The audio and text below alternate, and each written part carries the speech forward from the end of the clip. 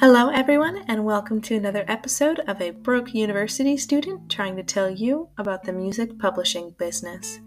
On today's podcast, we will be discussing the Music Modernization Act in the United States and how it has and will affect the music publishing industry.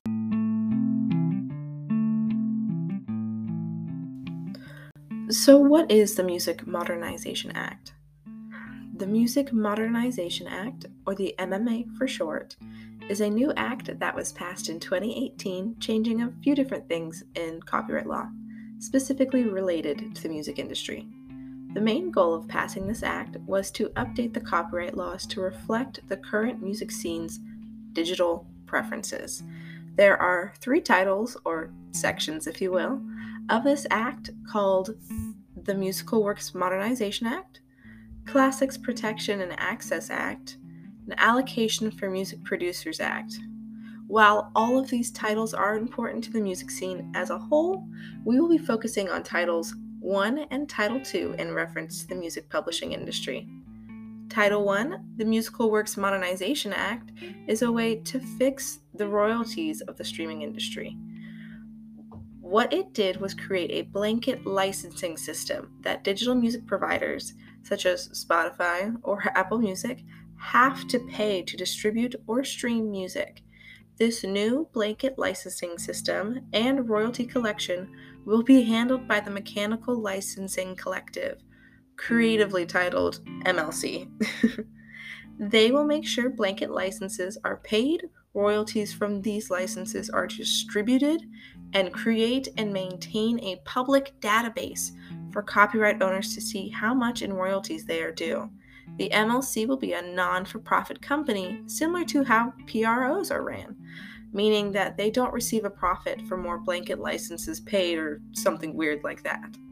Why this new title matters is that by creating this new blanket licensing system, it changes the royalty fees for streaming.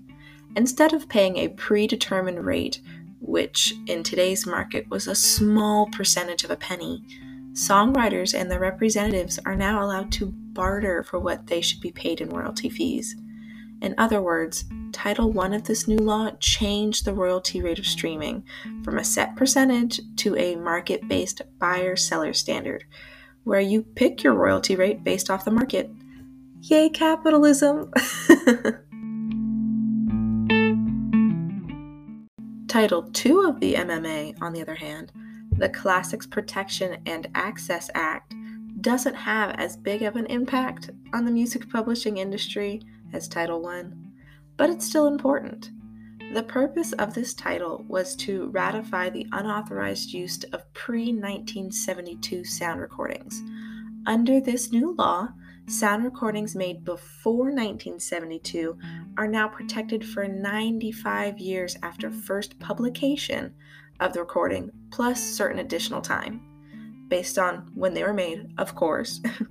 For example, if a recording was published before 1923, it is now protected until December 31st of 2021.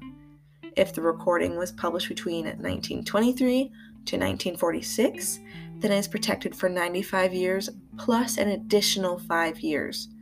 If the recording was published between 1947 to 1956, it gets an additional period protection of 15 years after the original 95-year term.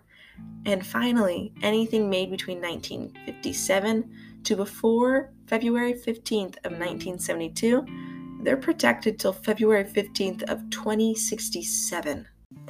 This means that owners of these sound recordings can collect royalties anytime their sound recording is used, such as in streaming services, where previously they would not have been able to. They are also now able to go after statutory damages for all unauthorized use of their sound recordings, as long as they follow a certain set of requirements for when said unauthorized use happened. The Music Modernization Act was passed in 2018 and was set to come into effect as of January 1st, 2021, which is already passed. So during this crazy year of everything being listened to online because of COVID, this law couldn't have come at a better time for artists to potentially make more money for their work in terms of streaming.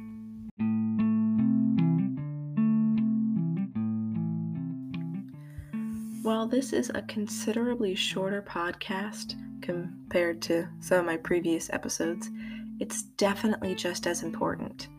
It just happened to be easier to explain.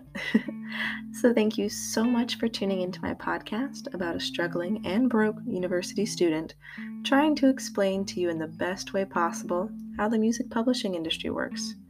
It's been a ton of research, a lot of emails sent out to old professors, and discussions with industry professionals to find out more about how this works so I could explain it easily to all of you. I hope you enjoyed listening to my podcast mini-series, and if you have any suggestions about what I could cover next, send me a message.